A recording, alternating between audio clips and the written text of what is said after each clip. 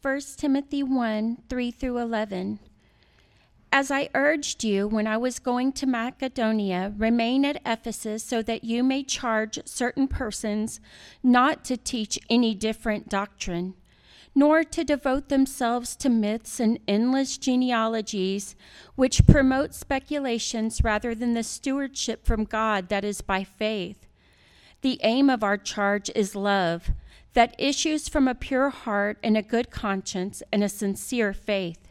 Certain persons, by swerving from these, have wandered away into vain discussion, desiring to be teachers of the law, without understanding either what they are saying or the things about which they make confident assertions. Now we know that the law is good if one uses it lawfully, understanding this, that the law is not laid down for the just, but for the lawless and disobedient, for the ungodly and sinners, for the unholy and profane, for those who strike their fathers and mothers, for murderers, the sexually immoral, men who practice homosexuality, enslavers, liars, perjurers, and whatever else is contrary to sound doctrine, in accordance with the gospel of the glory of the blessed God, with which I have been entrusted, the word of God for the people of God.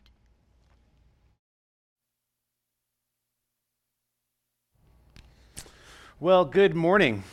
I hope y'all are doing well. My name is Marco, and I serve as the preaching pastor here at Storehouse McAllen. It's a joy to be with you. In the event that you just got here and you heard or you didn't get to hear Miss Emma, we're going to find ourselves in 1 Timothy chapter 1. We're looking at verses 3 through 11. Now, as you open or load your Bible, I've got a couple of quick updates for you. Number one, if you are new, we'd love to hang out with you and have the opportunity to meet you. So hunt me after service, or you can fill out one of the Connect cards that's on the chairs. In addition to that, if you don't have a Bible, let us hook you up. We want to give you a Bible. We love God's Word. We love to preach from God's Word. Therefore, we love to gift God's Word. And finally, if you are new, we just started a new series in the book of 1 Timothy. This is located in the New Testament, and this is week 2. There are going to be some things on here that are context-based, so I would encourage you to listen to last week's sermon so that you have a bigger picture as to exactly what's going on between Paul and Timothy and why he's writing to him in this city called Ephesus. But other than that, I'd love to dive into our time this morning. Here's what I want to say. Here's what I want to open with, and tell me what you think. Well, don't tell me what you think. Here it is. Whatever you value, you protect. Whatever you value, you protect. If you value your sleek iPhone, you protect it by buying a case for it. Right? There was at one point, like all those OtterBoxes came out, and you saw those videos. They'd be throwing them off of bridges to show you, like, it works, and the iPhone is still intact. Right? You buy a case to protect it. If you value your privacy, then you value or you protect your privacy by setting up boundaries. Online, this would look like purchasing certain software programs, maybe some encryption, your passwords. In person, this could be who you limit yourself to hang out with and what you share and what you don't share. If you value your health, you protect it by carefully considering what you eat and don't eat. If you value sleep, as an example, then you protect it by going to bed early, or for some, sleeping in. That's another sermon. If you value your family, you protect them, not only physically from danger, but you protect them by shaping the culture and care of your home. The point is that whatever it is you and I value, we go to great lengths to protect. And to a measure, that's what Paul is telling Timothy in this section of Scripture. Paul needs Timothy to protect the gospel, that is the saving work of Jesus for sinners. He needs Timothy to protect the gospel because it is of great value. But the kind of protection that Paul has in mind is different than the way you and I would protect what we say we value. See, when you and I value something and then we go on to protect it or we go on to guard it, we add things to what we value. We add extra measures, we add extra security, we add extra qualifications, we add extra provisions. And that's good. I'm not knocking that. But that's not how it works with the gospel. The way we guard the gospel isn't through extra measures, extra provisions, extra security, or qualifications. We guard the gospel by letting it stand on its own. The thing that you and I make an assurance of is that it is central to our hearts and to our lives. We guard the gospel by lovingly, unapologetically, and emphatically loosening it to proclaim its beauty. That God entered into human history as the man Jesus Christ. He walked in our stead. He died in our place, took ownership, took responsibility for our mess, was buried. And on the third day, he rose again through the power of the Holy Spirit, conquering sin, Satan, death, and hell, so that we might have new life in him, so that we might be renewed, so that we might be reconciled to God. This is the gospel upon which we have received, the one upon which we have been saved, the one on which we are being saved through. This gospel does not require you to add anything to it. It does not require you to add qualifications. Therefore, we guard it by letting it be what it is and making sure that the centrality of the gospel, that is Jesus, the centrality of the gospel is rooted in our hearts and our lives. In short, we could say it this way, and you could even consider this your main idea. Guarding the gospel means keeping Jesus central. Don't miss it. Guarding the gospel means keeping Jesus central. So let me pray, and then we'll dig into our time this morning. Father, we thank you for a day filled with grace and mercy, filled with provision. So we thank you for the rain, much needed. God, we thank you for the opportunity and the gift to gather and to sit under your preached word, or to listen to your word, to sing your word. God, I pray that as we examine your word this morning, that Holy Spirit, you would be at work in us, that you would do everything from convicting us to comforting us, that you would compel us to change in repentance. God, we pray that this time would be a time that glorifies you and that we would be edified and sanctified, certainly. We ask this in Jesus' name. Amen. All right, here we go. We're looking at verses 3 through 11 this morning. And so we're going to look at two sections in this part of Scripture. We're going to look at the charge and the truth. The charge and the truth. Beginning with the charge, this is verses 3 through 7. Okay, Paul begins in verse 3 by saying, "As I urged you." Right? This implies that Paul has already given Timothy his task once before. It's not just that Paul is repeating himself here, but he is emphasizing the importance of his task, of Timothy's task, in the city of Ephesus as he pastors this church. Paul's tone, and you're going to notice this as we walk through this section, Paul's tone is one of strong encouragement. Right? Remember, Timothy, we looked at this last week. Timothy is the timid one. He's in Ephesus. He's a pastor at a church in Ephesus, and he's already catching a lot of heat from people. And so Paul's tone is not just one of strong encouragement, but it is one of urgency as he reminds Timothy why he sent him to Ephesus in the first place. Look at verse 3. "As I urged you when I was going to Macedonia, remain at Ephesus." And so now he tells us why he sent him to Ephesus. "So that you may charge certain persons." The word charge suggests military language. Right? It suggests military language, meaning that what Paul needed Timothy to do is to confront and correct people.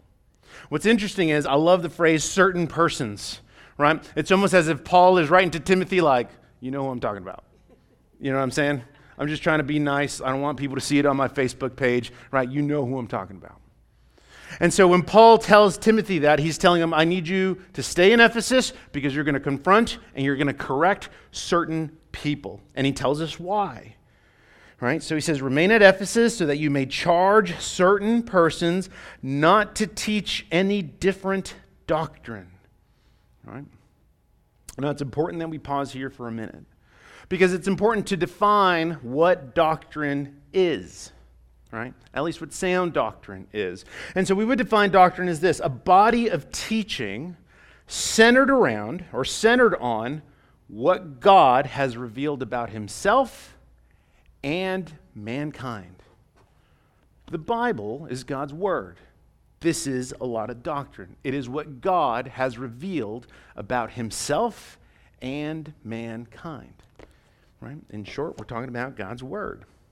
And so what's happening in Ephesus? Well, there are people who are teaching different doctrine, anything that is opposed to what God has revealed about himself and mankind.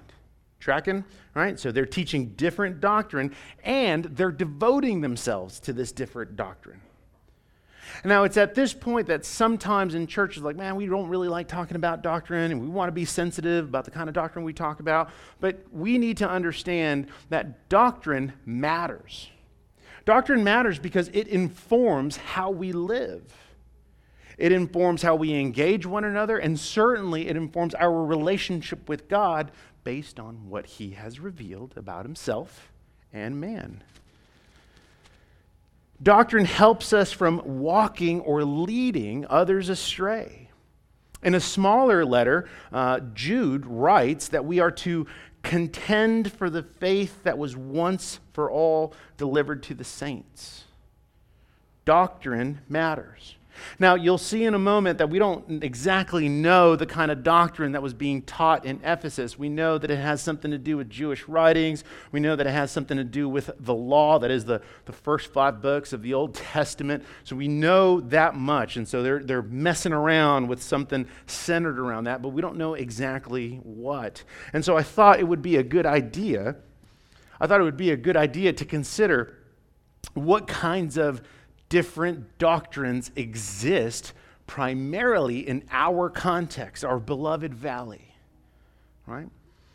Because one of the things you'll notice is that when it comes to different doctrines, many of which have a lot of Jesus and Bible language in them, and that does not make them sound or true, right? And so let's consider a few, and I'll be totally honest, we can list more, right? Because you might be saying, oh, what about... Talk about it at a community group, right? So here we go. One of them is relativism. We've talked a little bit about this. Now, one last thing. This is doctrine that is existing in our churches. I'm not just talking about culture outside of the church. I'm talking about things that are in the church. And so one of them is relativism. We talked a little bit about this last week. And if you're unfamiliar, relativism is the belief that there is no universal truth, right?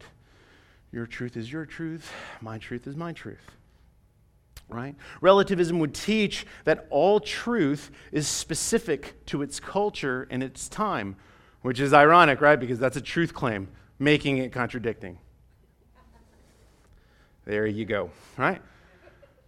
The second one, right? And again, this is in no particular order. The second one might be the prosperity gospel. That is something that is very alive and well in our valley. And the prosperity gospel teaches that, in short, right, God will love you, God will bless you if you pray more and if you give more. And if you're not blessed, if you're not blessed financially, if you're not blessed healthily, it's because you didn't pray enough, it's because you didn't give enough, because you didn't believe enough. So really, you're at fault. And people willingly devote themselves to doctrines such as these. Another one, and this is very, very broad, and again, we'll get more specific as we move forward. Another one is spirituality. Now, spirituality can be very, very broad once again, right? But one of the ways in which we've seen spirituality or general spirituality exist in the church is when individuals may claim that revelation comes from within. That what is true And what I think about God comes from within me. And spirituality is very popular because it's very self-centered. Right? Go to the beach, because we don't have mountains. Go to the beach, walk the shore, sit on one of the dunes, and realize that truth really comes from within. Okay? This isn't a Marvel comic. That's dumb. Okay? Revelation comes from, not from within, but comes to us from God. Right? Another one is Roman Catholicism. Many of you come from a Roman Catholic background. Now, there's a lot we could say about the Roman Catholic faith, and there's a lot that we can speak of concerning our Roman Catholic friends, right? But in short, there is a body of teaching that exists within the Roman Catholic faith that is contrary to the teaching of Scripture. Some of it is non-existent in the pages of Scripture, right? It's non-existent with what God has, revealed about himself and man.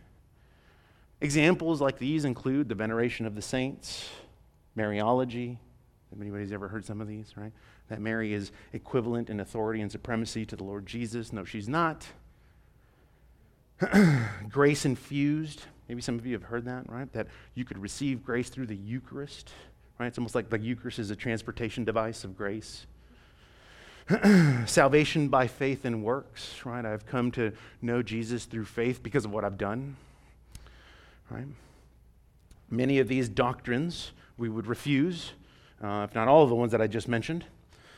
So you have that. But again, we could talk more and more. We can talk about liberation theology, brujeria, Jesus only. Like all of these different doctrines exist in our context.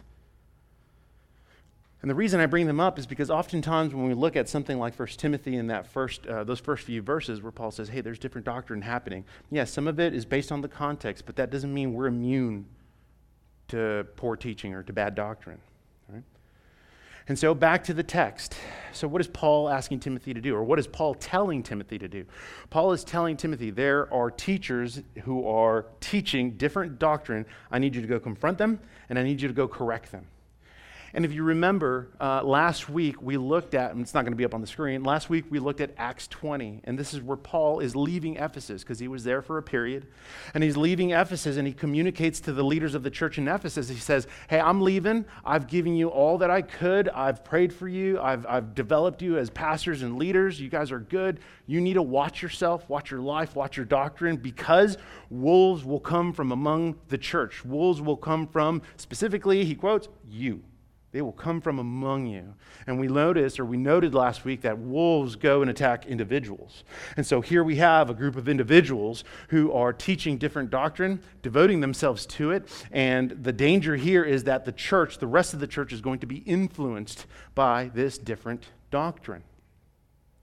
And so you gotta think about Timothy for a little bit, right? Because he's already under a lot of heat. It's not like this is something he's excited to do, right? Some of you, when it comes to confrontation, and you gotta go talk to someone, you're like, maybe, I'm just gonna post about it on Facebook, and maybe they'll get the message, right? Like it's a little scary, right? But the what's at stake here is the gospel. The word of God and the people of God are under tension.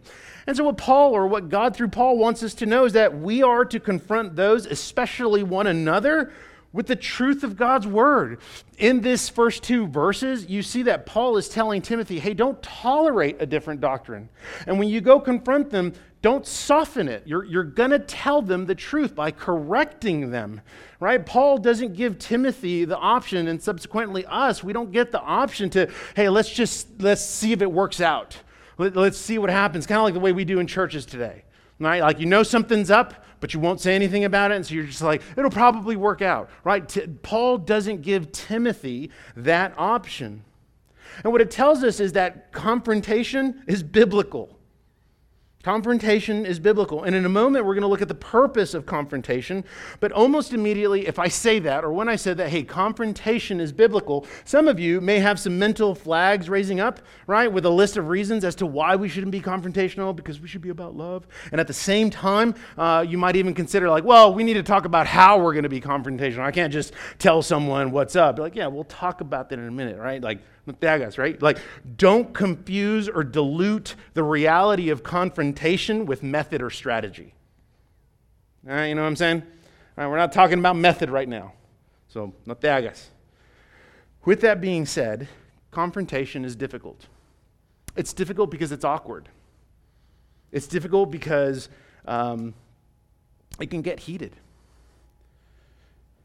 But what's the purpose of actually confronting one another with truth? Paul tells us in verse 5, and many scholars would say verse 5 is the summary of all of 1 Timothy. So here's what he says. Charge certain persons not to teach different doctrine or to devote themselves to myths and endless genealogies. We'll tackle all that in a minute. Verse 5, the aim of our charge, the purpose of our charge is love. Love that issues from a pure heart, a good conscience, and a sincere faith. So when Paul says that, man, the aim of our charge, the purpose of our charge, the reason we're going to go confront our brother or a sister is one, because we're pursuing love for them, which means our hearts need to be in the right place. In other words, we don't have self-interest. Our interest is to see them turn to Jesus. Our interest would be to see them repent. Our goal would be to see them receptive of what we're going to talk to them about. But this only begins with our hearts being washed by the Spirit. He says a good conscience, right? That means that when we go to someone, as we pursue one another in love, having a good conscience means that we're not approaching them with animosity. We're not approaching them arrogantly. We're not approaching them to bully them.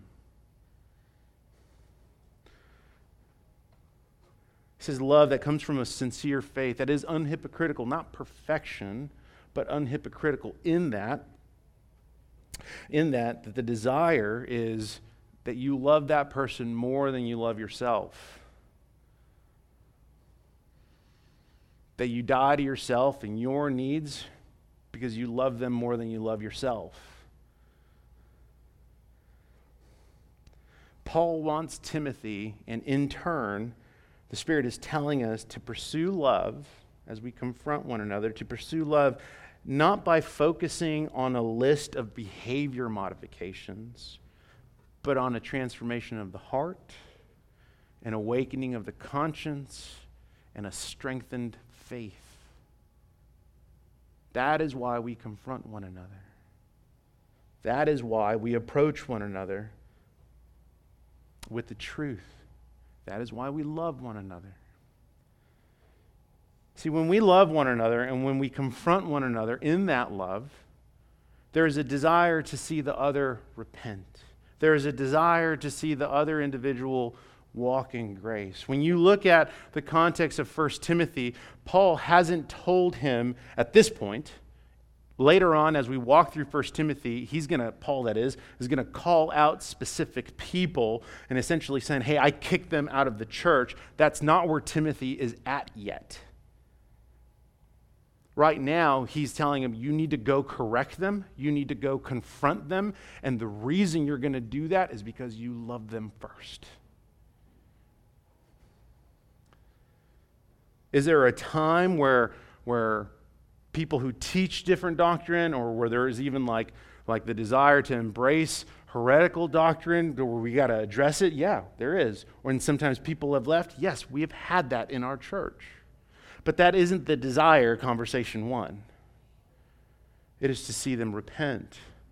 It is to see them walk in grace. And to learn, to grow, fold them back in. So that's where Paul is at with Timothy. And you got to notice that, right? Like he's telling him, you're going to go confront. Now let's talk about the church. Not just our church, but let's just talk about the church. Oftentimes when it comes to confrontation, Christians oftentimes tend to find themselves in one of three positions. There might be more, but I'm just going to look at three. Like let's just be honest, right? Like sometimes we turn into cowards. You got to go confront someone, but because it's hard and it's going to be awkward, you're just going to keep it internal and you're just going to run away. Some Christians don't do anything. It'll sort itself out. So then we become complacent. And what ends up happening when we become complacent, we turn into consumers, and it's not my problem, it's your problem, whatever. And nothing happens. And so rather than making disciples of Jesus, we just make cowards and complacent Christians. The third one is, and some of you might fall into this one as well, the third one is that when it comes to confrontation, you do it with arrogance. You're that individual who's like, oh man, I really love these hard conversations. I'm going to give them the 1-2. No, you're a jerk. You're that prideful individual like this. You're not approaching a brother or a sister that way just because you want to get your jollies off and rebuke them because of how good your doctrine is. See, the pursuit of loving one another and focusing on the heart means that we are pursuing one another in humility, and humility loves truth.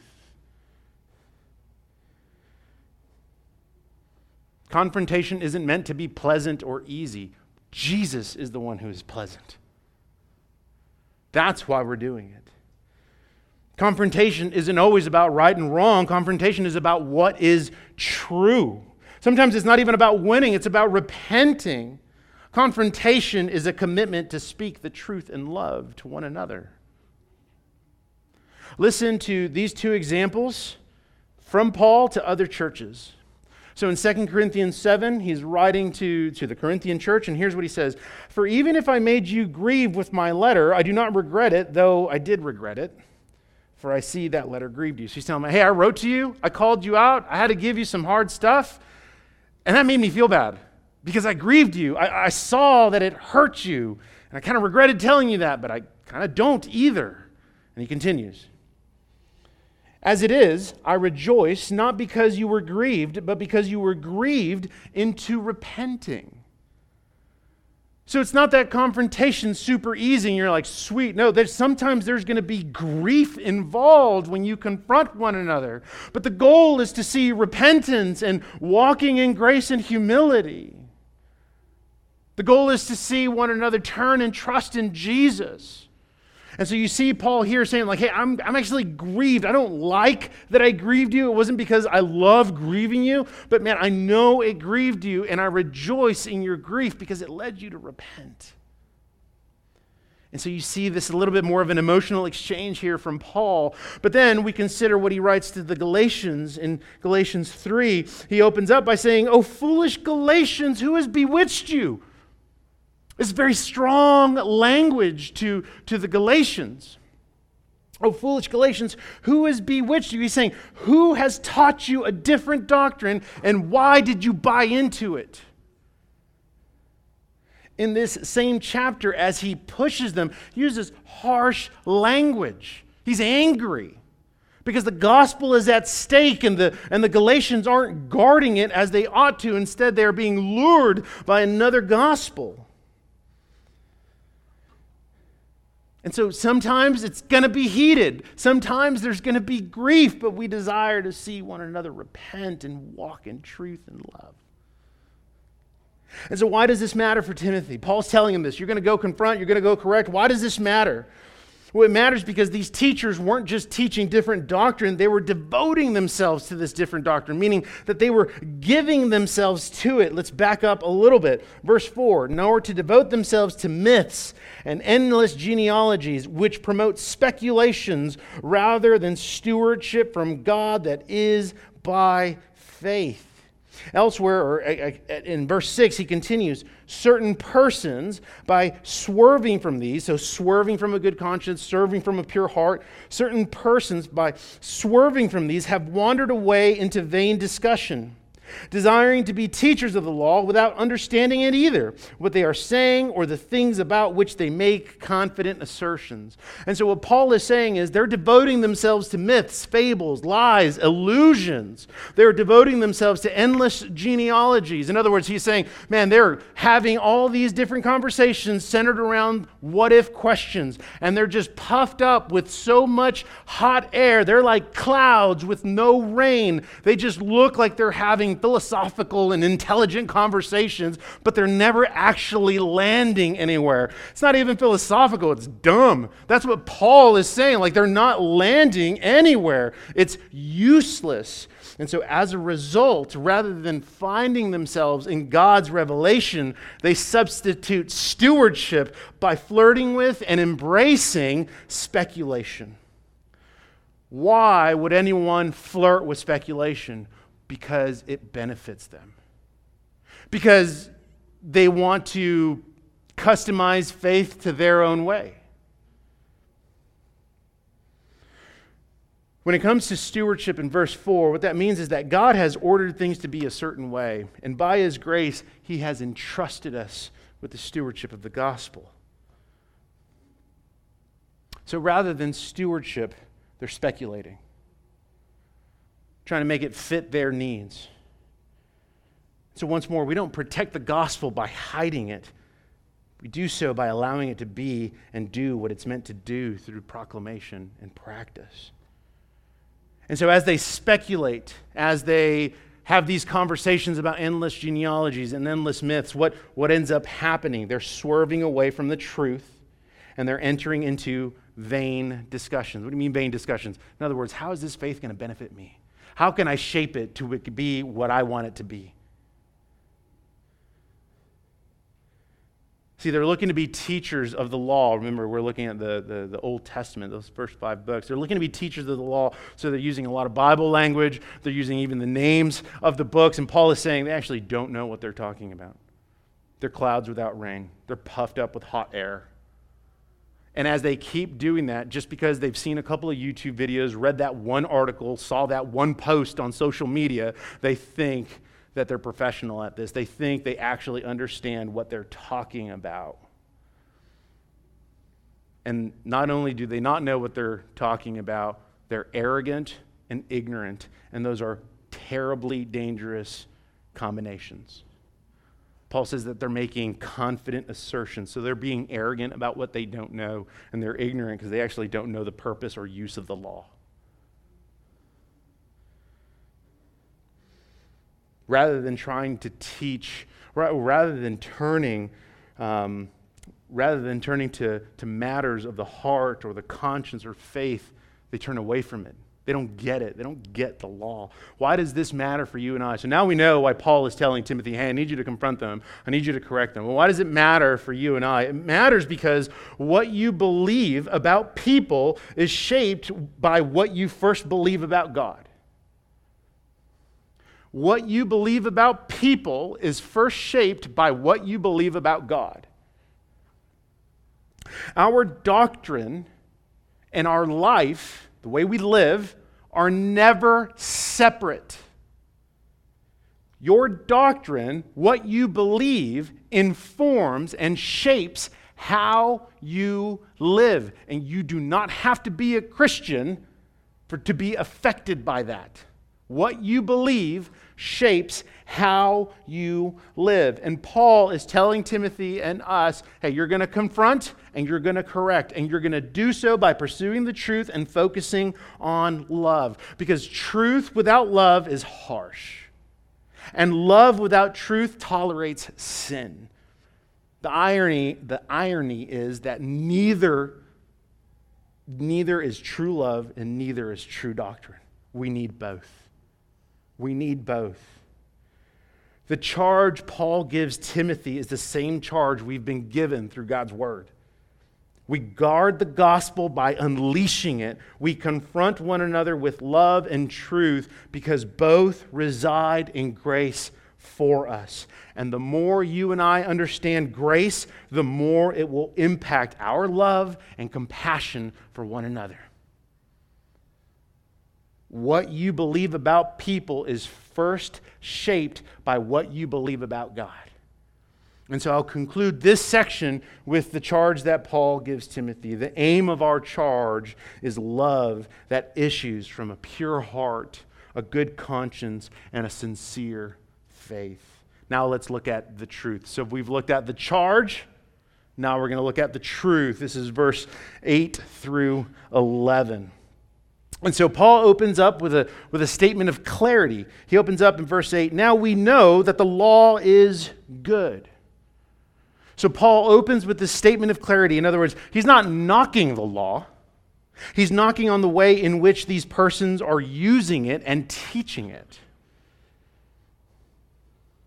And so Paul goes on to say in this first verse, now we know that the law is good. This is verse 8, if one uses it lawfully. So he says, if we approach the law correctly, we know that it is good because the law teaches us about what God loves and what he values.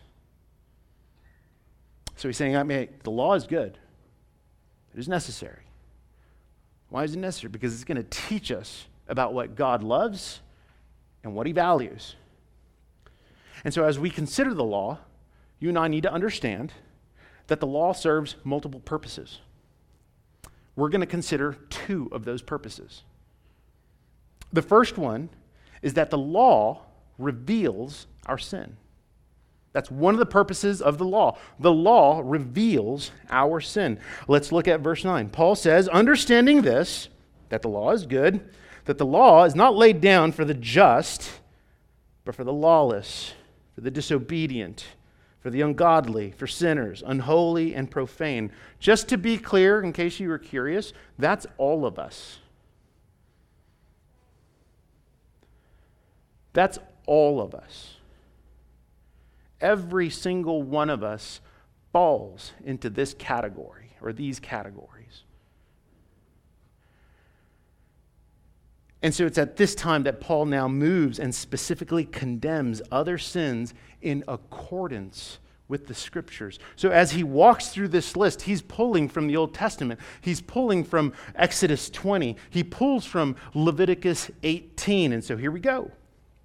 Paul writes, this is for who the law is for, the unholy, the profane, those who strike their fathers and mothers. So he's talking to sons and daughters who not only strike their parents, not just physically, but even murder them, but who dishonor them or who disrespect them, right?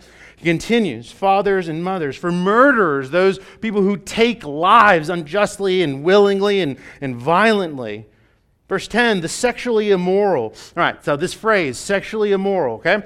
You're going to turn into nerds for a minute, right? The Greek word, because some of you are like, I'm never going to study Greek. Well, you are today. Okay, so the Greek word for sexually immoral is this word called porneia, and it is where we get the word pornography from. And so what Paul is saying here is this is a junk drawer term, right? Where we're going to just put everything that is contrary to God's way of looking at how we... let me back up because I'm like getting excited. Okay. It's a junk drawer term for anything that's sexually immoral. Sex before marriage, sex outside of marriage, right? Sex in addition to marriage, fornication, pornography, bestiality, right? All of these things, all of these activities fall under this category that is called porneia. Okay? So it's a junk drawer term for all that is sexually immoral. And he continues, the sexually immoral, men who practice homosexuality. The key word there is practice. He's not talking about individuals who are tempted by or struggling with or they're even held accountable. These are individuals, the word practice implies habitual willingness. They are living it out. And if you're curious as to where we stand, like the idea here is so that we would understand what God values, particularly in the context of marriage, and that is a covenant relationship between one man and one woman in a covenant marriage. But he doesn't end there. He continues, enslavers. Yeah, he's condemning people who put other people into slavery. Historically, the American slavery, sex slavery, work slavery, like he's throwing it all in there. He goes on, liars, those are people who do not tell the truth. Perjurers, those who withhold the truth. And then he concludes by saying, and whatever else is contrary to sound doctrine. There's that word again, doctrine. It is what God has revealed about himself and mankind, anything that is contrary to that. When we read the law, we learn about what God values and what he condemns. But more so, our hearts, and most of the time when you see the word heart in the Bible, it is referring to the centrality of a person, their whole self, their entire being. It's not referring to emotion. It is referring to the centrality of a person where we make decisions. When we read the law, not only do we learn about what God values or even what he condemns, but when we read the law, we are confronted. Our hearts are confronted. If you walked through that list, or even go back and read the first 5 books, and you find yourself uncomfortable, that is the point of the law. It is because it is confronting your heart. It is confronting something you don't like. So let me ask you, at this point, as we even got a glimpse of the law, do you, at this point, resent God's word and reject it because it's confronting you?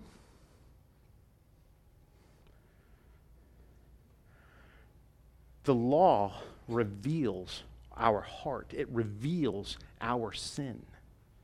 So again, if you're like, man, that makes me uncomfortable, it's doing what it's supposed to. And your beef isn't with me. The second thing the law does is that it reveals our need. Like, that's very gracious if you think about it. In other words, you're not just left there to wallow there in right, wrong, what you don't like, what you do like. You're not just left there. Instead, by grace, the law reveals our need for a Savior. See, the law can't change you, but it does bring about conviction. It does bring about confrontation. It brings about restraint so that we would turn from our sin, so that we would turn from selfish passions, and so that we would turn to Jesus, who brings a new heart and a new life. See, these individuals who are manipulating the teaching of the law, again, they're just speculating. And Paul would say, hey, they're not speculating, they're just selfish. They just don't like something. Paul says it this way to the Romans, for God has done what the law, weakened by the flesh, could not do. Well, what could the law not do? It can't save us, but it does reveal our hearts. It does confront us. And so what was the solution to that? Paul continues, that God sent his own Son in the likeness of sinful flesh, and for sin, he condemned sin in the flesh. The law, by God's grace, reveals our need for Jesus. And that's what the entire message of the gospel is centered upon. The centrality of Jesus. That's what it's about. Jesus. It's not simply conviction of what is right or wrong, but what and who is true. You see, sometimes we look at morality and we try to look at truth through the lens of our morality, as opposed to the other way around. Looking at truth, and that will determine how we live. So where does behavior come from, as Paul adds? Where does behavior come from that is not contrary to sound doctrine? It comes from the gospel. That's where it comes from. Paul isn't giving this list of behavior modifications. Paul is addressing the heart of sinners, and he wants Timothy to do the same. See, the heart of Paul's stewardship of the gospel is that sound doctrine comes from a faith centered on the truth that Jesus Christ was crucified on a cross on behalf of sinners and their sin. That he was buried and raised from the dead on the third day in order to give sinners like you and me new life and eternal life. It is the gospel that brings life, health, and vitality. The law does not produce a life of love. The gospel does, though. The law, as Paul was showing us, the law of God confronts the depths of our heart by grace, reveals our sin by opening our eyes by grace, and points us to the one who is faithful to forgive and transform by grace. And so as we close, church, protect the gospel, but not like the way we protect our phones or other daily gifts. Protect it by allowing it to stand on its own. Confronting brothers and sisters who have been lured by counterfeit gospels takes gospel grit. It takes dying to yourself. Gospel grit is first rooted in a love for others because of what we know about God through His Word. Do you know what happened to the church in Ephesus? In Acts 20, we see that Paul is leaving. He's telling the pastors and the leaders, watch your life, watch your doctrine, watch how you live. Wolves will come out from among you. And then a couple years later, he sends Timothy to Ephesus, and the charge is to correct and to confront certain persons, to pursue them with love, because they've forgotten that, right? Similar in 2 Timothy. But then if you fast forward to Revelation 2, and in Revelation 2, God through John speaks to 7 churches. And the church in Ephesus is one of those churches again. And he commends them. Jesus tells the church in Ephesus, hey, I know you've done a lot of work. I know you've called out sin. People who are false teachers, you got them out. I've seen you suffer and endure for my name's sake. And he says, but I have this against you, that you have forgotten your first love. So to the church of Ephesus, they did a lot of work, but they forgot their first love, and that is Jesus. They didn't protect the gospel for what it was.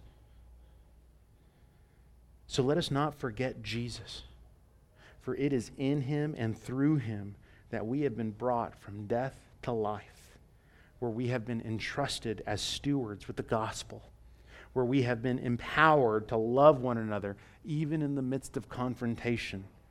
We've been empowered to love one another by walking in spirit and truth. And so, Christian, is there a different doctrine that is leading you astray? Is there a different doctrine that is luring you away from Jesus? Is it because you simply want faith your way? Is that why you are tempted to walk into vain discussion and speculation? Because you want it your way? Is there a brother or sister that you need to lovingly confront to direct them back to Jesus? But you don't want to, so you want to hide. You don't want to because you want to remain complacent. You want to because you're really just trying to be prideful. Neither of those is loving. So let me invite you, church, to repent. And as you do, know that you come forward already, right now, that's present tense, you already come forward forgiven. That you are covered by grace. And the point of repentance is to turn away from that sin, to turn to Jesus, and to walk in that grace. And if you're not a Christian, I do not take delight in making you feel uncomfortable. I love that you are here. It is an honor. And I love you enough to tell you the truth about what God has revealed about himself and mankind. The Bible teaches that apart from Jesus, your heart is spiritually dead, and it is only through grace by faith in Jesus that your heart can be awakened to spiritual life. So let me invite you too to turn from your sin, to turn from your idols, and to trust in the Lord Jesus. Church, we guard the gospel by keeping Jesus central to the gospel. Let's pray.